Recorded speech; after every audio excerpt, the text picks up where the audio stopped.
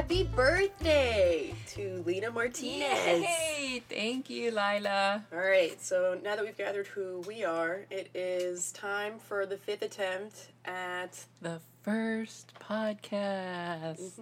of, We still haven't named it. no, we were thinking The two mic, what? 2 mics and a meal, Maybe? maybe. All We're right. not really eating right now. No, but we love to eat Yes. and cook. So here we have Lena Martinez, the owner of the Cuban Kitchen, located at 3799 South El Camino Real in San Mateo, California. Originally from the south side of Chicago. That's right. And 83rd and Brandon. and a transplant from the East Coast, correct? Yes. We moved to Miami when I was 8. And so I spent my formative years growing up in Miami, like most Cuban American girls. Excellent. And then you spent a blip of your life in New Jersey. Yeah, most of your life, in fact. Yep, New Jersey, New York. But that's where you and I started the food truck for Cuban Kitchen. And yeah, the first attempt at the restaurant. So we've had Yeah. a few renditions of this kitchen. We have. One on wheels Yep. and 2 and 4 walls. I guess that's 8. Yeah, 8 walls. Well, not counting the 4 that we didn't open the first time. right. We've got so many inside jokes for you folks coming up. Yep. Here we go. I Yes. guess. You'll get to know us better. Yeah, we're gonna... That's what this is all about, after all. Correct. All right. We're kind of, not really big fish in a little pond here, but I'd say we're fish, kua, marlin, and Nemo. We're recognizable amongst the reefers now.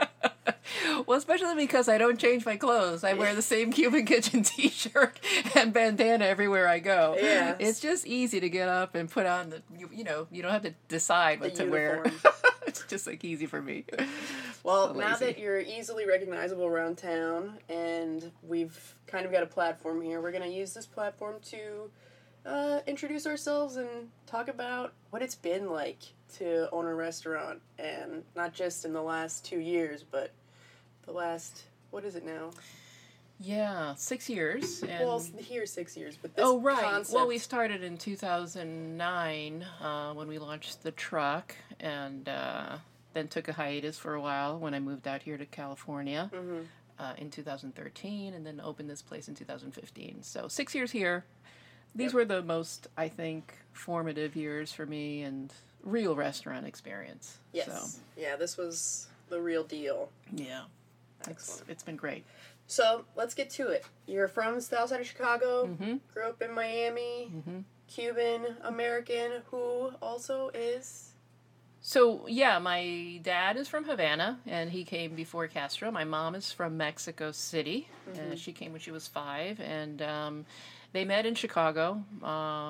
And then we moved to Miami. So I had that Cuban-Mexican fusion going on before fusion was a thing. And always grew up around really good cooks, too. So Yeah, you were influenced by quite the amalgamation of good cooks. home cooks, Yeah, yeah. home. So there was my dad, who I loved cooking with on the weekends. My mom was no slouch either. She learned from her mom, who was amazing, Bila. And then my first year of college, I went back to Illinois and lived with Tia Berta, who was Right. my dad's eldest sister, and the best cook. She was the best cook on his side of the family. And that's where I learned most of my cooking, was from Tia Berta. She was like, what's the name of that woman from Water for Chocolate? Tita. Yeah. When you would eat her food, you felt like you were transformed. And you could eat her food, hot, room temperature, cold. It was spectacular. And she cooked very healthy, by the way. There was never any like greasy film, like when you pulled her food out of the refrigerator. It was just super flavorful. So that's what I always aspired to, cook like she was my biggest inspiration. I see. So you spent some time with her in college. Mm-hmm. So growing up in a Cuban-Mexican, as a first-generation American, what was that like? Were there pressures? What were you studying in college? Yeah, so even though we love to cook, I wouldn't say that it was frowned upon to pursue a career in the culinary arts. It just wasn't considered as a career. It's like a career. No, growing up, my dad really had a very little education, quite frankly. He was a laborer when he arrived, like many, many immigrants, and he thought that the only jobs that I should pursue were either a lawyer or a doctor and, get the best education possible and not do anything that required kind of labor skill. Yeah.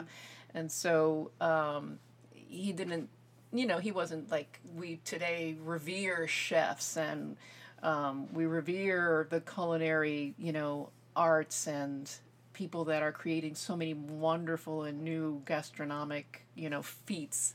Mm-hmm. But back then it was just, he had limited formal education. Yeah. And so he just thought that, if you're going to be somebody, you're going to be a doctor or a lawyer. Right. So I really never pursued the culinary arts as a profession. Is that what you wanted to do? Oh, yeah. I would have loved to have gone to study at, one of those schools in France or something like that. But like no. Sabrina. Yeah. But no, I pursued a degree in economics and then later a business degree and then a career in banking. So very far from the kitchen, but always cooked lucrative. At home. But lucrative, yeah, those days were pretty cushy, but these salad days are the best in my opinion. Yeah. Yeah. That's so cute, these salad days. Thank you, Shakespeare. So how long was it before you actually began your first foray into the restaurant industry? So after a brief career in banking, I became a soccer mom, and then a few years of doing that, I started to get itchy to do something else and went to Institute of Culinary Education in New York City and felt the juices flowing again. And so from that point on, that was 2005, I think. And then I started to pursue the idea of opening a restaurant. And how long had you wanted to open a restaurant? Oh, wow. Since high school, I thought it would be amazing to have a chain of Cuban kitchen restaurants.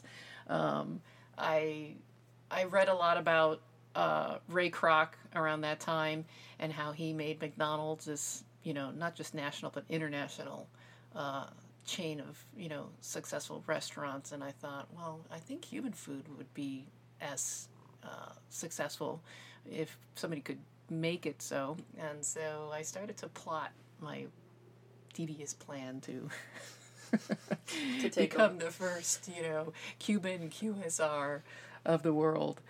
Wow. So back in high school you had this idea. Yeah, it was a fantasy even back then, for sure. Yeah. So we own this idea. It's ours. Whoever decided to do it and was more successful, it's ours. So what was the first actual foray into the industry? Yeah, so after a failed attempt to open a brick and mortar right out of the box, I decided to take the little bit of money that I had left on credit cards and borrowed a little bit from Mommy and got a food truck. And then you and I dabbled in the food business via a mobile food venture. Yeah. In New York City and New Jersey. Operating out of our apartment. Kitchen. Yes, that not was even a commercial. Crazy. Yeah, it was. Why? It was. How big was that kitchen? That kitchen was smaller than this space that we're recording in right now. Oh sure. Well, it was a FedEx truck or what? DHL truck? No. The kitchen in the apartment. Oh well, we did most of the cooking on the truck. We did a lot of prep in that. No, I remember having a little bit, 3 people in that tiny kitchen. Yeah. Bustling around before we went out on that truck. Yeah.